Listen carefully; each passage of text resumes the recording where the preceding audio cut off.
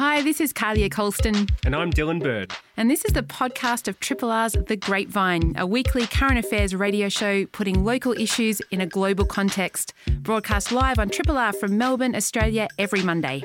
Hope you enjoy the podcast. And if you have any feedback or would like to connect, hit us up via the Triple R website.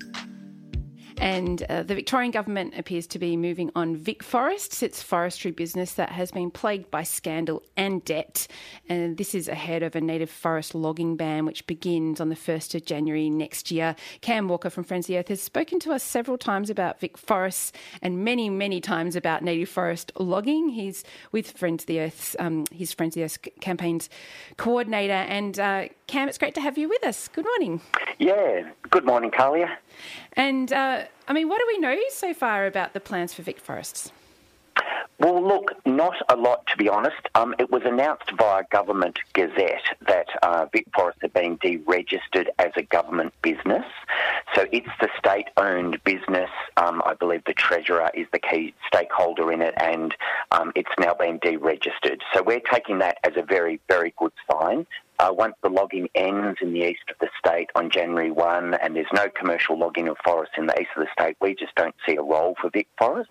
As you said in the intro, they've lost their social licence, they've been stuck in court cases, they've lost lots of our money, they're stuck in ongoing legal cases. There's just no future for them.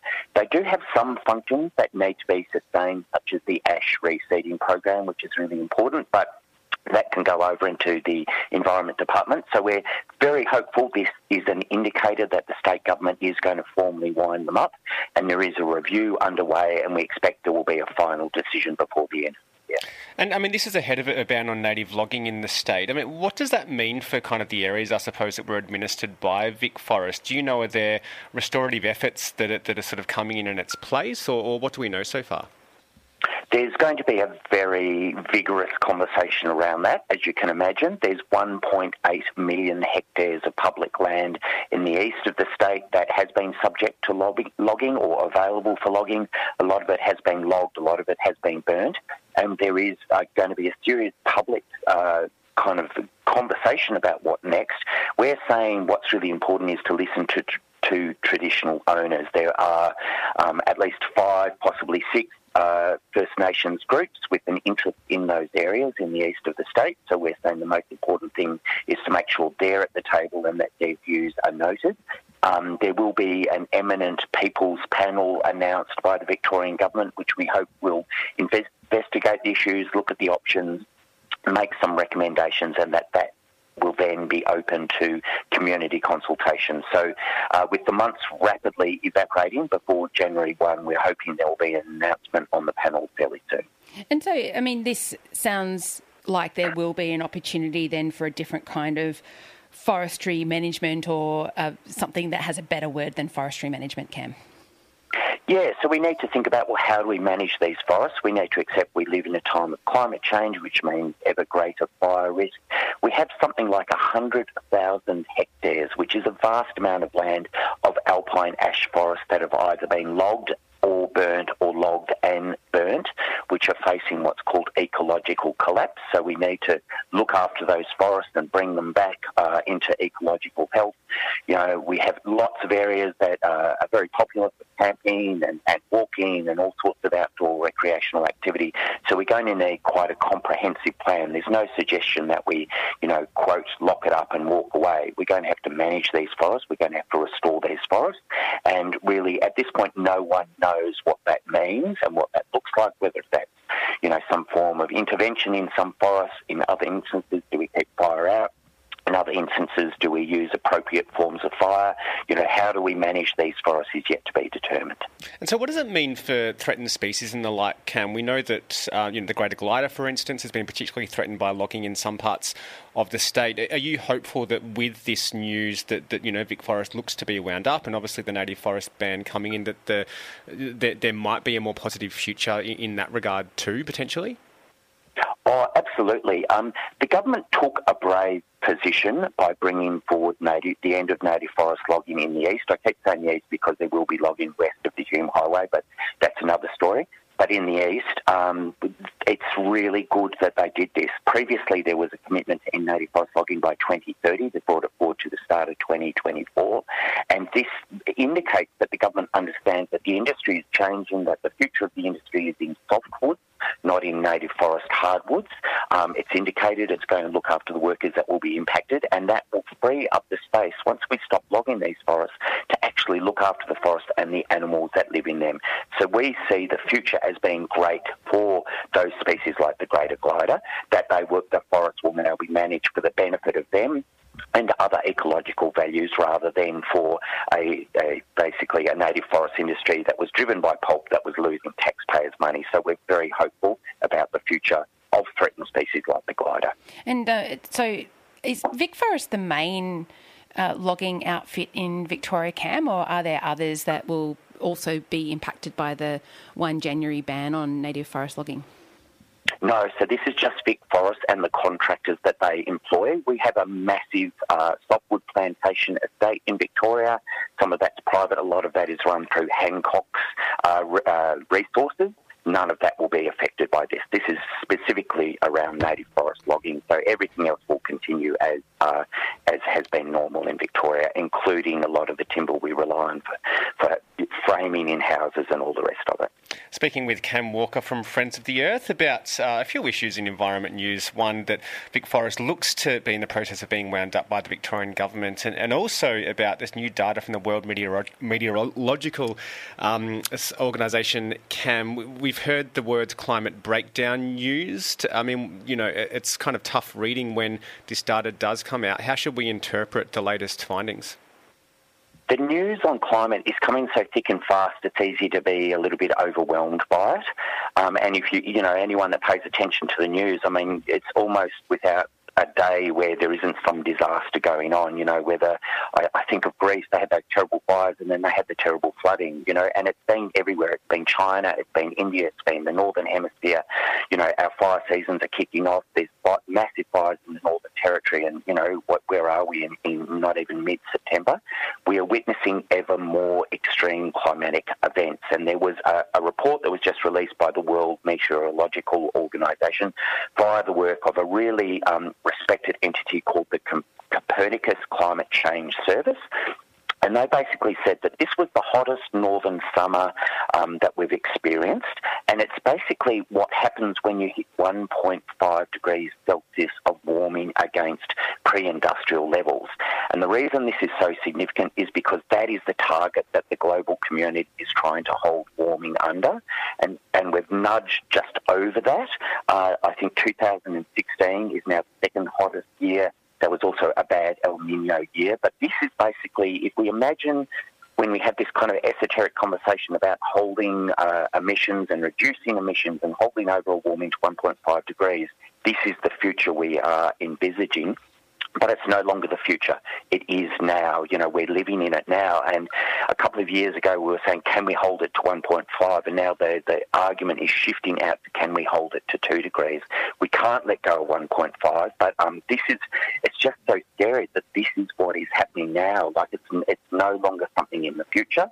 And I was listening to this pretty incredible speech from the UN Secretary-General Antonio Guterres, and he was the one who was talking around climate breakdown, and he said very clearly, climate breakdown has begun. And remember, he's working off the best available science on the planet. He's backed by the UN. He knows absolutely what's going on. And he said, scientists have long warned what our fossil fuel addiction will unleash. Our climate is imploding faster than we can cope with extreme weather events hitting every corner of the planet. So two key messages. We're already at 1.5. We're already experiencing these dramatic impacts. We will experience more, but it's due to our addiction to fossil fuels, so we can do something about it. So we have a very real problem. It's very real now, but we still have an option to end it. That is to reduce our emissions radically on a global scale and reduce the amount of future climate change that we and our kids and grandkids experience. Cam, the UN also just released its latest stock take of climate action and called out that meeting that 1.5 degree temperature goal, that temperature limit goal, will require phasing out of unabated fossil fuels. Now, that's all fossil fuels that are not abated, and we've got the next climate talks coming up in Dubai in December. I mean, what is on the agenda there? Are we likely to see the world take stock? You have to hope, because these climate impacts are absolutely so massive and they're touching every corner of the planet. The heat wave impacts of the last northern summer have been astronomical. Several billion people on the planet were impacted by heat waves, and we know that places like Africa were, just incredibly hit by that. We've had the flooding, we've had the fires, we've got sea water temperatures that are just off the scale. So we have to hope that as a backdrop, when the global community meets at the end of the year at what's called the COP, the Conference of Parties number 28, as you mentioned, we have to hope that we take all this evidence into account. There is a thing called attribution science, which is a form of climate science that looks at how climate change impacts weather and whether there are links between a particular event like a heat wave or a summer of heat waves and climate change. It's very clear that the fingerprints of climate change are all over what's happened in this northern summer. And that report from the UN, which is meant to guide the conversations at the COP28, clearly say that we're not on track to meet our targets as a global community. Australia is now approving new coal mines, which is absolutely out of step with what the science says. But we're hoping that that key message of there can be no new unabated fossil fuels will impact on the negotiations that happen at the COP later this year.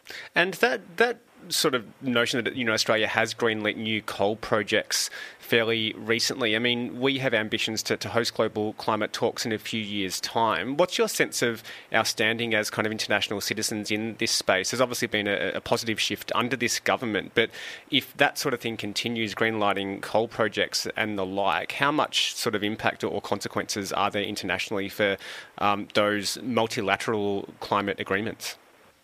Oh, it's a huge threat to our ability to co-host the COP, as we're hoping to do in 2 years' time, I think it is, because it will be co-hosted with Pacific Island nations, and they're very clear that their very survival in many instances, places such as Tuvalu and Kiribati in particular, it's facing existential threat because of sea level, which is linked to human-induced climate change, which is linked to use of fossil fuels. So it just seems bizarre that a federal government that clearly gets climate change, gets the need to rapidly transition to renewables and away from fossil fuels, would be approving any new fossil fuels, particularly on the back of this new UN report.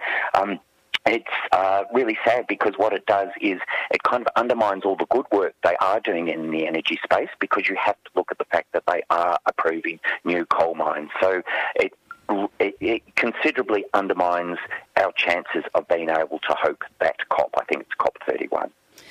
Cam, it's great speaking with you, and it's been wonderful speaking to you for the last sort of 14 and a half years, I have to say, because I mentioned earlier in the show that this is my second last Grapevine, and you have really been part of my whole Triple R broadcasting time, I'd say. I think we started talking to you back in 2008 or 9 when we started this program. So, thank you for your time, and I hope it will continue, because Dylan is going to stay on the show, but Absolutely. Thank you so much. And I want to jump in. I'm doing my best to embarrass Carly in these last couple of shows, Cam. So, I mean, I wonder if you sort of could offer any reflections on being part of this show for so long, and what sort of brought you here in the first place?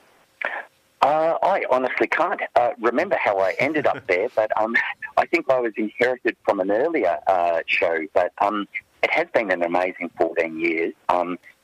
It's scary how we often talk about the same stuff over and over, and you feel like you're banging, your head against the wall, but also there's been some amazing forward movement in that time, and it's just been so great to have that monthly chat and feel, part of the community, the Triple R community, and also to kind of just appreciate the role that Kalia has taken from doing this for so long. You really are a part of the community radio landscape in Melbourne, and you'll really be missed. And I know you're going on to do some really important work in the climate space, but it has been fun. It's been great to have the yarns, and yes, I think everyone will miss you.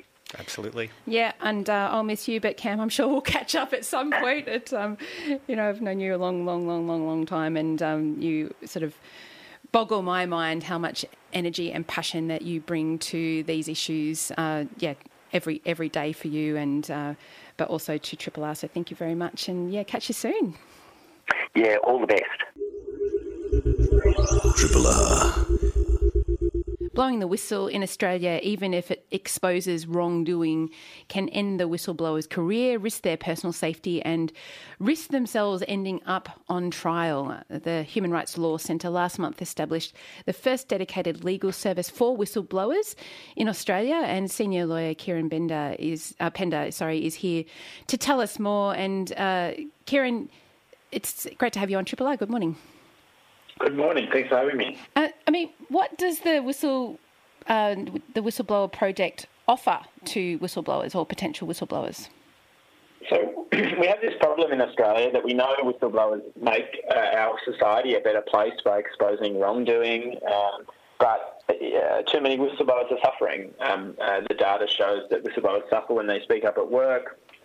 Some of them lose their job, and in the most high-profile cases at the moment, we've got 2 whistleblowers on trial for telling the truth. So the Whistleblower Project is the Human Rights Law Centre's answer to that problem. We're trying to support whistleblowers to speak up safely, lawfully and impactfully, provide legal support to ensure that the rights that exist on paper for people who blow the whistle actually work in reality. So it's very exciting. Absolutely, and much needed. Can you just talk us through what those rights are, legally speaking? I mean, if someone is blowing the whistle on wrongdoing within their company or their workplace or whatnot, in terms of kind of the legal side of things, what protections are there?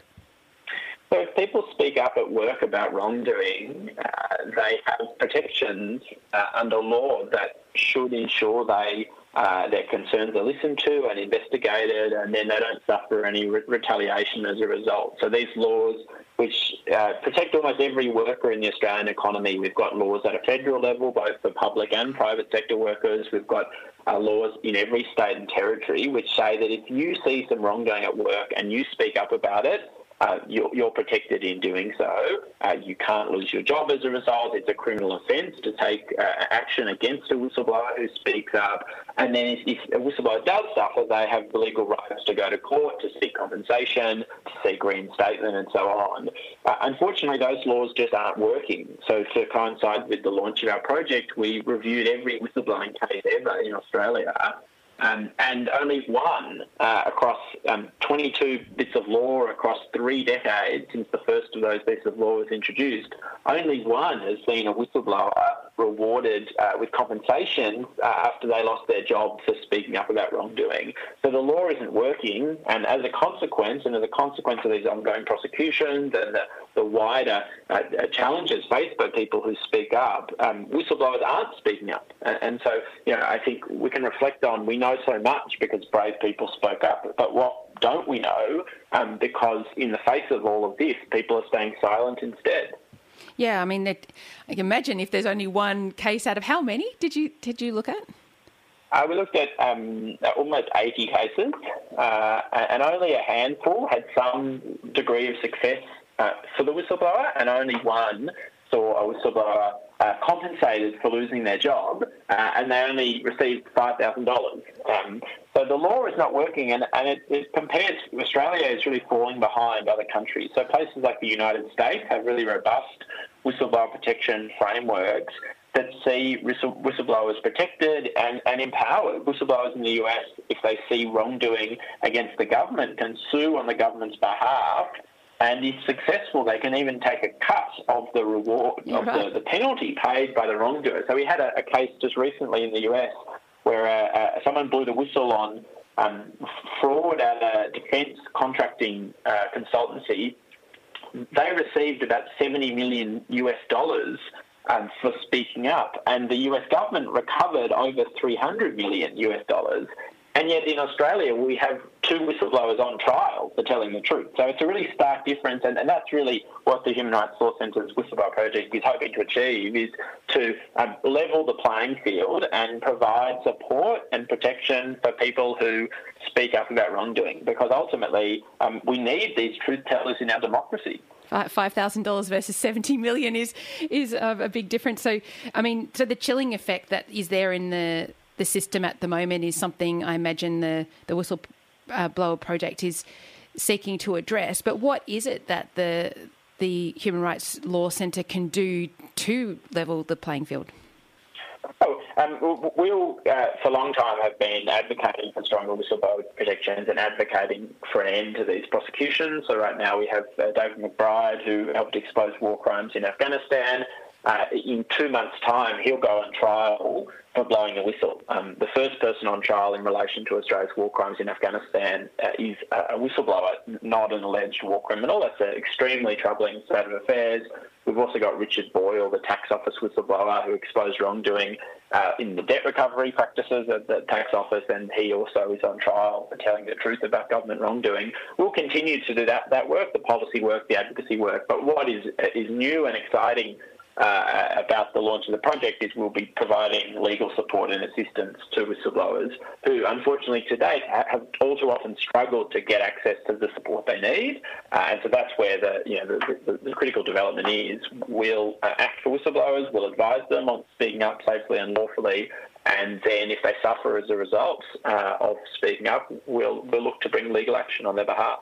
Speaking with Human Rights Law Centre senior lawyer Kieran Pender, all about their new dedicated legal service to support whistleblowers and broader advocacy in that space as well. And I mean, you can imagine people looking to the examples of Richard Boyle and David McBride, and even the really sort of tortured experience of Bernard Collaery as well in relation to him handling classified information about Australia's alleged spying on oil negotiations in East Timor. They might look to those examples and say, well, why would I risk my life and career by exposing wrongdoing? These people do take a massive risk in doing so. If people do observe wrongdoing in their workplace and they may be thinking about going to an investigative journalist or blowing the whistle in some way, I mean, is seeking legal support kind of the best, most advisable thing for them to do in the first instance? Yes, and I guess that's why we're doing what we're doing, is to ensure people can access that specialist legal support. The law does on paper protect people who speak up, but it's not working in practice, and so what we need to do is to make sure this law is actually working by giving people the legal support they need. And if we see improvements in the experiences of whistleblowers, Kieran, is this likely to be the first of many dedicated legal services for whistleblowers, or what do you see as the future, I guess, if we do see improvements in the way that people can come forward and expose wrongdoing? So I think one of the reasons we're setting up this project is because it's inspired by successful initiatives in other countries where whistleblowers have been able to get the support they need. And whistleblowing laws have worked as they're intended because people can get this support. So we have similar initiatives in the US, in the UK, in Ireland, in Serbia, in France, in across parts of Africa, that are ultimately contributing to a better democracy by helping people speak up about wrongdoing, whether that's human rights violations, whether it's government wrongdoing, whether it's corporate misdeeds. And, we really hope that this is the beginning of a blossoming ecosystem in Australia where whistleblowers can get access to the support they need, following the footsteps of those other jurisdictions I mentioned, and ultimately making Australia a better place to be a whistleblower. And how has the service gone so far? You've been operating for a few weeks. Has it borne fruit already? Well, we've only just started, but certainly there's been a lot of interest, a lot of people contacting us already. So, a lot of work ahead, but an exciting time, and we're really optimistic we'll be able to make a modest contribution to improving transparency and accountability in Australia. And, do you think there's a change afoot in Parliament at the moment, Kieran? I mean, we've got that delegation of cross-party MPs, senators going over to the US to argue the case of Julian Assange. Do you feel that there's a growing appetite to improve the circumstances? I know it's a little bit different, but, of journalists and whistleblowers in our democracy? I certainly hope so. I mean, I think we'll see. We've seen from the crossbench increased advocacy for whistleblowers. The government has committed to stronger whistleblower protections and considering whether to establish a body to oversee and enforce these laws, a whistleblower protection authority. So that's all really exciting. It's a time of positive momentum, But that good work is undermined by the fact that these prosecutions continue and the fact that in 2 months' time, the first person on trial for war crimes in Afghanistan is the whistleblower, not an alleged war criminal.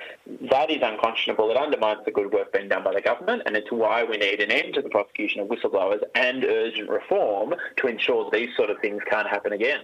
And some of the risks involved in whistleblowing can fall upon the journalist as well. You know, they can be held in contempt of court if they don't disclose confidential sources. Is your service sort of just for those people who have observed wrongdoing within their workplace, or can it be accessed by, journalists, whether they work for media organisations or freelance journalists who think they might be in a compromised situation from handling sensitive material?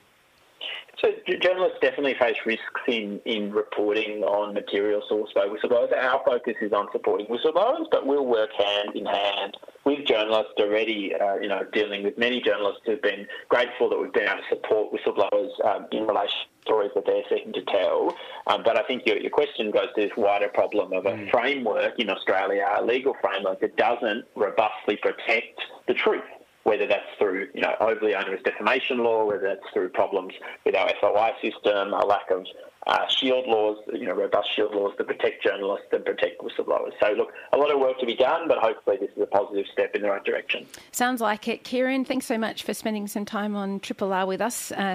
Human Rights Law Centre senior lawyer Kieran Pender there telling us about the Whistleblower Project, and you can go to the Human Rights Law Centre website to find out more about that. And the goal there is to provide sound legal advice to whistleblowers. All the best with it, Kieran. Thanks for having me on. Appreciate it. Triple R on FM, digital, online and via the app. As we approach a referendum on an Indigenous voice to Parliament, it feels particularly important to have First Nations journalists represented across our media landscape. But we know the industry has not always been a safe space for those from diverse backgrounds. Someone who's spent a long time in the media sphere is Bundjalung and Kallallee man Daniel Browning. He's penned a beautiful article in Overland Journal, also part of a new book that's come out through Magabala Books, reflecting on his decades-long career with the ABC, his role and responsibility as a storyteller, and some of the difficult experiences, including racism, he's experienced along the way. Daniel's voice has been described as warm honey trickling over a granite rock next to a rainforest stream, which is absolutely a beautiful description, and we're very excited to bring that voice to the Triple R airwaves now. Daniel, welcome. Oh my God, pressure much. Let us hear that voice. I'm sorry I repeated that compliment. Well, it's a pretty good one, so I can't blame you. You write in this essay that you'd been sitting on the stories and I suppose the sentiments behind it for some time, and it was Alan van Nieuwen who convinced you to kind of get it out into the public. Was there anything in particular, apart from the nudge from Alan van Nieuwen, that led you to getting them published now? Look, it was, to be honest with you, the contract for this book sat in my inbox at the start of the pandemic, all the way through the pandemic. And for months thereafter. I wasn't sure that there would be anybody who would be interested in my collected thoughts. People come to you and they kind of approach you and they come up with an idea, and I think it's a really good idea. If there's one great thing about this book, everything that I've written is kind of in one place, and there's 330 pages of it. But a lot of it is stuff that I forget I've done. I had to go back and kind of go, wow, did that? No, what did I do with that? Where's that original Microsoft Word document of that particular essay? It's just really nice to have all these things and all these ideas kind of in one repository. It sounds really slack, doesn't it? There's actually more good reasons for this book to be out. It comes along at a time when we're contemplating a whole range of things and questions about, what kind of place we have in this country. And in that kind of atmosphere, everything's frenetic, everything's kind of toxic at the moment, and everything is like having a fight at the pub with people who don't really know the subject. So. Yeah, it's always complicated, and I think being a black fella in this country is always complicated. And what I think I've tried to do with all these essays is to kind of communicate just, I grew up with blackfellas. All the people I loved that loved me and brought me into the world were blackfellas. So to hate myself is impossible. To hate them is impossible. And unfortunately, what this country has tended to do, certainly when I was growing up, it produced media that encouraged that view, that there was something lacking in blackfellas. That we weren't equal for many reasons, and one of them was like we're not just lazy, we're stupid as well. And I think I make that point in a short play that I wrote, that there's this view that we haven't equally contributed to Australian society, and we know that history tells us that we have. And the book that I'm working on now, the second book, is all about that kind of deficit that has been taught. It's so subterranean, it's so deep, you can't even perceive it. You don't even know why you think this stuff. It's bred in you. And I really want to change. I really want to change that. I want to change a lot of things, but I wish those things hadn't been ingrained in me. And as a blackfella, a self-loathing blackfella. So I get it. I kind of get it out with this book. I really just lay it all on the table, and really every essay is a manifesto. Do you I haven't really sold the book very well, have I? Well, you have. But Daniel, I mean, what is it that prompted you to enter the media 30 years ago that you go there? Were you sort of conscious of some of these reflections that you include in your essay in Overland and also in the book as you enter media, or what was it that sort of wanted you to take your storytelling into that medium? Yeah, I wasn't aware.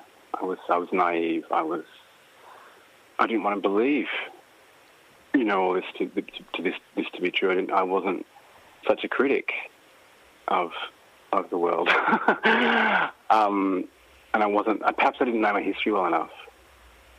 Perhaps I hadn't. I think every single person I've ever met, ever interviewed, where they've truly opened their heart and shared with me, and I've been very lucky in that respect. They've taught me something about this historical relationship, this contemporary relationship, and how they navigate being a blackfella. And from all of those experiences, can I just say that it's been beautiful. It's also been deeply worrying, deeply disturbing. And some of those stories that I've heard have been, ones that I wanted others to know. So in having that, being close to my subject, which is essentially myself, blackfellas, in that, what I wanted to do was to be the person who could communicate that to a wider audience. Like taking something someone said, and then really creating something with that person to develop a more kind of more mature, critical understanding of who it is we think we are and who it is we actually are. So there's a lot of questioning in this book, and a lot of questioning in my journalism. Yeah. That's probably what I can say about it.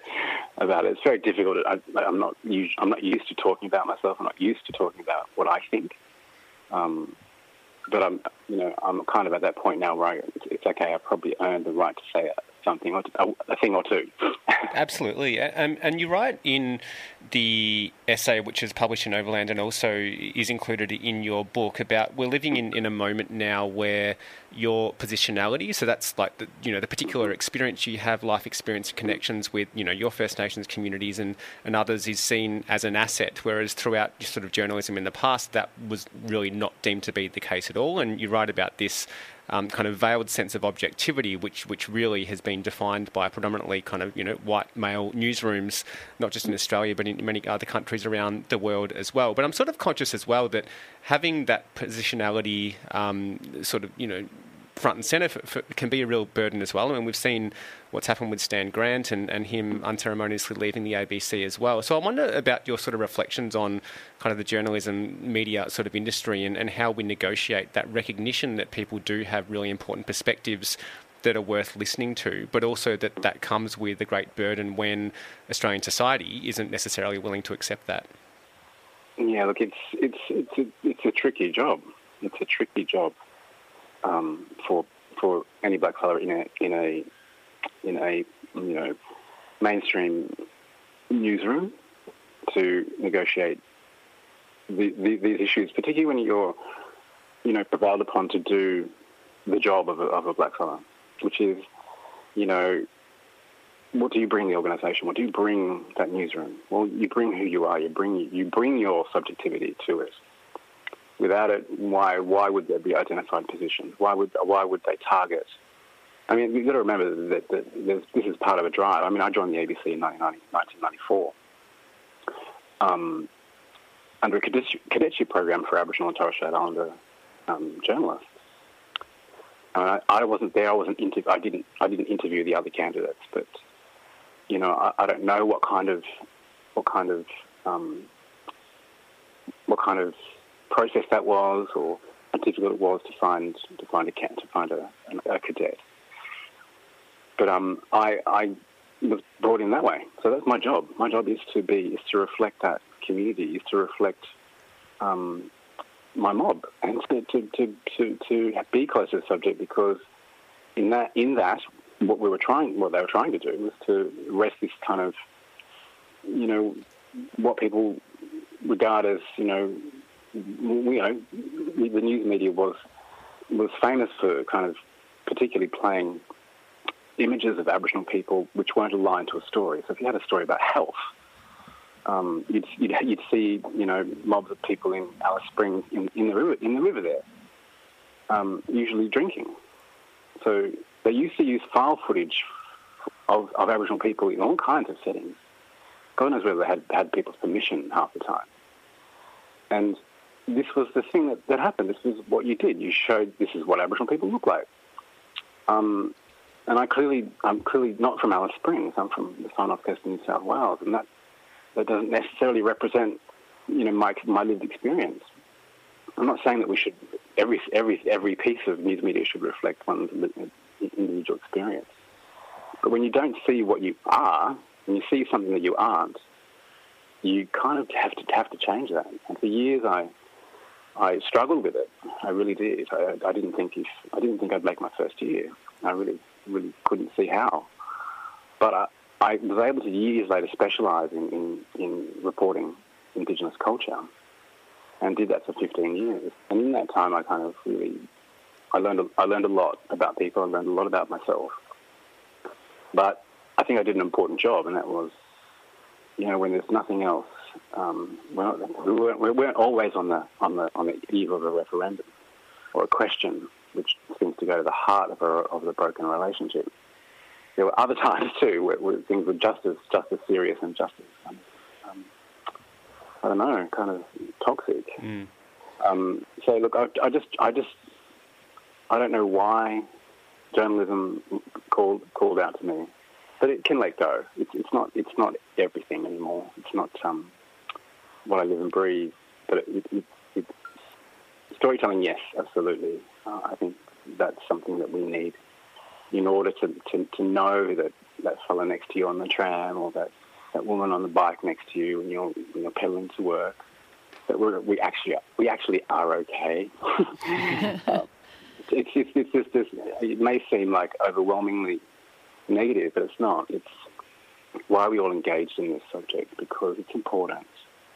And it's important that we speak to each other. It's important that we communicate and that people understand, and that people just pause and occasionally just hear that whispering in the ear, which is how I would describe my writing.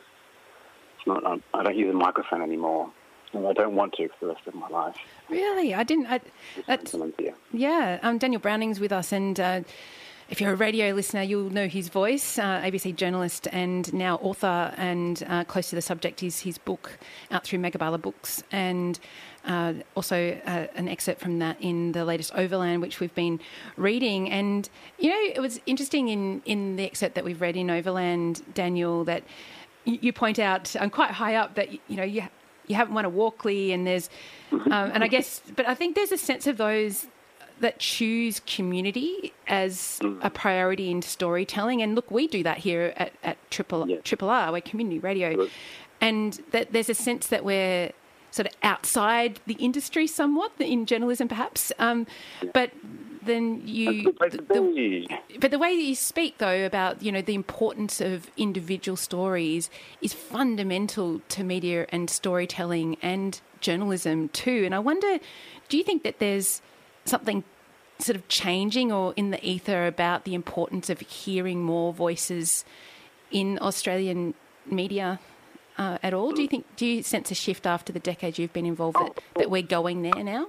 Of course there's been a shift. Absolutely. This is why I describe my Aboriginality and my subjectivity as a blackfella as being an asset rather than a deficit. When I joined, I was just probably another blackfella. It wasn't going to last. It was just fading. He's going to get through the cadetship, and he's going to leave, and he's going to go off and do something else. But no, I stuck at it. I stuck with it because ultimately I believe in the institution. I believe in what the ABC does. I believe in what public broadcasters do. I believe what independent public broadcasters do. There's absolutely been a shift, but I would say to you that it has been a reckoning. There's been a reckoning with power all over the world. There's been a reckoning with this idea of objectivity. There's been a reckoning with race. That illusion that compels so many of us. And, it's incredibly positive, but I caution to say anything, because reverses can happen so quickly. We don't know what is around the corner. We don't know. Anything could happen, and who knows what will happen with the result of the referendum question, because I don't see it in terms of, we're not actually arguing the question. We're arguing something much deeper. We're arguing it actually becomes a right to exist. And I face this as every other gay, lesbian, transgender, and every other person who wanted to marry and who couldn't, every other non-heterosexual, with the postal ballot, the same kind of thing about your reason to exist. You're asking someone else to confirm your right to exist. Not necessarily about the marriage, about being able to marry. I don't really want to get married. Wouldn't be much of a husband. It's about something deeper. And I think, I'm not telling you how to vote. I'm just saying there's a lot to consider here. There's a big question about our right to exist as a mob. And yes, but there's absolutely been a shift, and I acknowledge that. But I think it's been a cultural change that happened without Australia, outside of Australia. Yeah. I think it's a global phenomenon, and really probably dates from the Black Lives Matter movement in the United States. A real reckoning with power and how you can watch a policeman stand on the neck of a black man and watch him die. That's what, and you confronted that. The reality that this would be reported, could be reported in many different ways, except what you see with your eyes. I think we all confronted what reality was and what truth was, and the subjective nature of the way such incidents had been reported in the past. So there was a real challenge in that time, and yeah, I think that was for me the kind of confrontation with truth. Yeah, there's we've kind of just scratched the surface of so many important and necessary issues to grapple with that are explored in your essay, which is the title of which is close to the subject, which is also the title of your book out through Megabala Books, which came out at the beginning of this month. It's really just the introduction. It's really just the introduction, but yeah, it's all about being close to the subject. So yeah. Yeah, and the book itself out through Mugaballa Books, which people can get their hands on now at independent bookstores. It's been so wonderful speaking to you this morning on The Grapevine, Daniel. Congratulations on the book and hope to chat again. Thank you so much for having me. Thanks. Triple R on FM, digital, online and via the app. Turns out fewer Australians are participating in formal sports, which is coinciding with an increase in the number of us getting into informal sport, that is catching up with a colleague to go for a run, swimming in the ocean, playing basketball or tennis on neighbourhood courts with friends. And this is coming out of research from Professor Ruth Jeans at Monash University, who's been studying informal sport participation and found that that kind of sporting activity has a wider appeal for more diverse groups of people, and along with that comes a whole lot of benefits. And it's really great to have you with us, Ruth, on Triple R. Good morning. Good morning, Carly. Good morning, Dylan. Thanks so much for having me on today. Oh, it's great. And I mean, I guess it makes sense that you can measure formal sporting participation, but how do we know that informal sporting participation's on the rise, Ruth? That's a really good question, actually, because, yeah, you're right. It is a lot easier to measure formal sort of club-based participation where we've got an easy sort of line to track statistics. With informal sport participation, it's a little bit more tricky to do this, but the Australian Ausplay data is available, which has indicated these trends in sort of more informal participation data. And our own study has done observations across different sites in local authorities and has pointed to sort of quite a pronounced amount of informal sport participation. Where we were observing, we were sort of seeing informal sport participation of around just over 50% compared to formal sport participation. But the Ausplay statistics suggest that the participation rates for informal sport are greater than that. So, it seems to be a format of participation that's definitely on the rise. And so can you just give us a sense of exactly what the distinction is? How do we define informal sport from formal sport? Yeah, and that's another great question because, again, it's quite a slippy thing to sort of define and understand. In the project we've done, we've looked at informal sport and defined it as being sport that takes place where participants don't have to have a sort of membership, they're not paying registration, they're not paying kind of fees to participate, and there's no sort of requirement to be there regularly. So in our sort of understanding of informal sport participation, it's where kind of a group might come together. They might actually play regularly all the time and sort of 2 or 3 times a week, but they're not sort of attached to that membership base. And we've also, in our study, we've not included activities that we probably put more towards fitness activities, so things like personal training group sessions or yoga. But again, it's quite sort of it's slippy to kind of pin down exactly, but that's sort of the way we've done it. And we've really looked at formats of sport that we would traditionally associate with more club-based sport and looked at them in kind of taking place in this informal setting where there's not that sort of governance structure and that regulation of the sport setting. Yeah, it bears out when you read research, and when I was reading yours, I thought, yeah, this bears out in my observations and also in my own life, Ruth, where, we're using the local basketball courts more than we used to. We're, swimming in the ocean, going on the sort of park runs or running with friends and these sorts of activities. And I was wondering if any of this is linked to the big changes we just had, particularly in Melbourne in the pandemic period, where a lot of the formal sports were actually closed down and people found other ways of meeting those activity needs, or whether these are, longer-term trends that you're finding. I think they are longer-term trends, but we didn't track post-pandemic participation through the study. So we actually collected data during periods of sort of the lockdowns being removed through our study. But I think certainly the lockdowns did push people towards more informal forms of participation. And certainly we noticed that when lockdowns were lifted, people were much quicker back to informal participation than they were to more sort of club-based sport, largely because club-based sport was still highly regulated and had to be at that point, so it was easier for people to engage informally. But I certainly think that COVID sort of has encouraged that form of participation, but definitely I think the trend was already there. And, some of the reports that talk about this move towards unstructured activity, we were having this noted in as early as sort of 2013 in Future of Australian Sports reports. So it's definitely been a sort of a longer term trend, I think. And it's great that people are sort of finding a way to stay active and maybe, meet new friends and that sort of thing by participating in informal sport. But is there a bit of a message from this data for maybe more formalised sport clubs in why people might not be so willing to access them in the same kind of numbers they have in the past? Yeah, I think it's sort of both formats are equally important, I think, and there's always going to be a space for the more club-based, formalised version of sport, and for some people that's super appealing.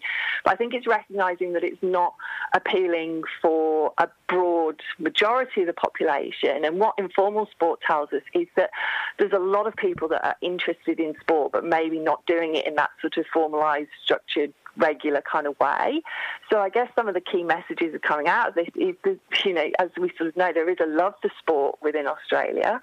There's a lot of people wanting to do it, and maybe if we can look at how we offer sport to local communities, we might be able to entice more people to get involved in sport and to be physically active. So I think that's sort of probably some of the key things that's coming out for more club-based sport. And a lot of sports are adjusting already, and clubs are starting to do this and offer more sort of social offerings, informal, flexible, turn up when you want kind of opportunities.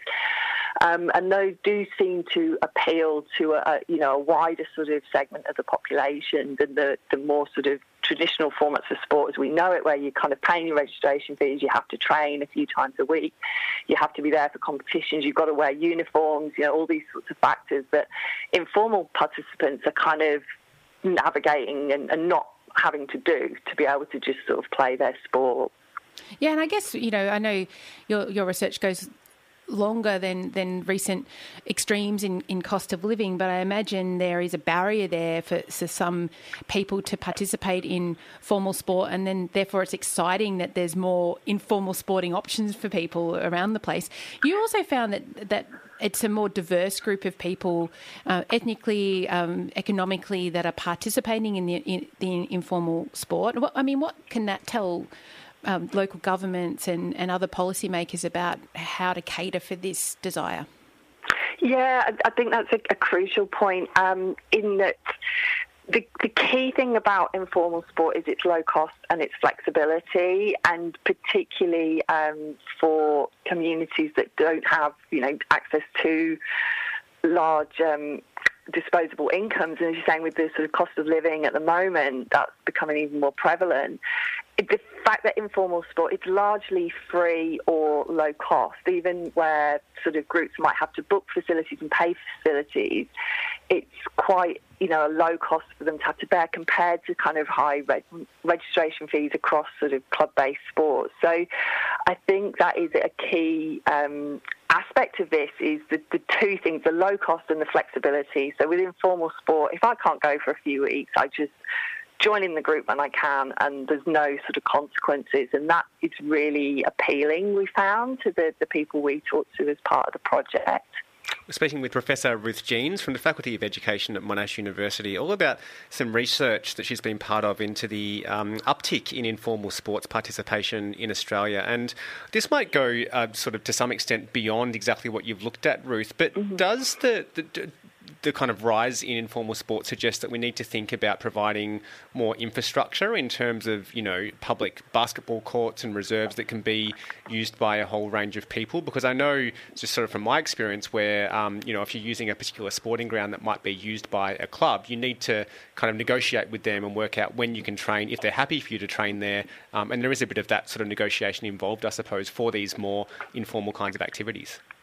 Yeah, that's absolutely crucial. So one of the key barriers we found that informal groups talked about was getting access regularly to facilities and space. So there's a whole load of layers there of kind of different barriers they come up against, from being able to book a facility formally can often be quite hard for them because they're not kind of regulated, they're not recognised, and often they need public liability insurance to be able to book facilities, which most of the groups don't have. Then even when they can book facilities, often, as you've mentioned, Dylan, they're block booked by clubs who are sort of, so it's difficult to kind of get access onto the facilities. So I think in terms of infrastructure going forward, just being able to unlock those facilities and be able to have access, being able to use and open up things like school facilities as well to be able to have this sort of informal usage maybe take place there. And also I think there's implications from our study in terms of the types of facilities that we build and develop and make available. So, informal groups don't need high-quality, elite standard sports facilities to play on. They just, need access to some space and, simple things like water fountains and toilets available for changing those outdoor sports and games. So I think it's got some really significant implications for how we develop and how we plan for sports participation in the future. Yeah, I mean, look, there's so much in that. I know, especially with the formal organised sport of the Matildas and the World Cup recently really put a lot of that on the agenda of who we're catering for and who we're not catering for with sport. So congrats on your research, Ruth, and hopefully really good things come from it. Thanks so much for being on Triple R. Oh, thank you for having me. Thank you. Thanks for listening to this podcast of Triple R's The Grapevine, a weekly current affairs radio show putting local issues in a global context. Broadcast live on Triple R from Melbourne, Australia, every Monday. Hope you enjoyed the show, and if you have any feedback or would like to connect, hit us up via the Triple R website.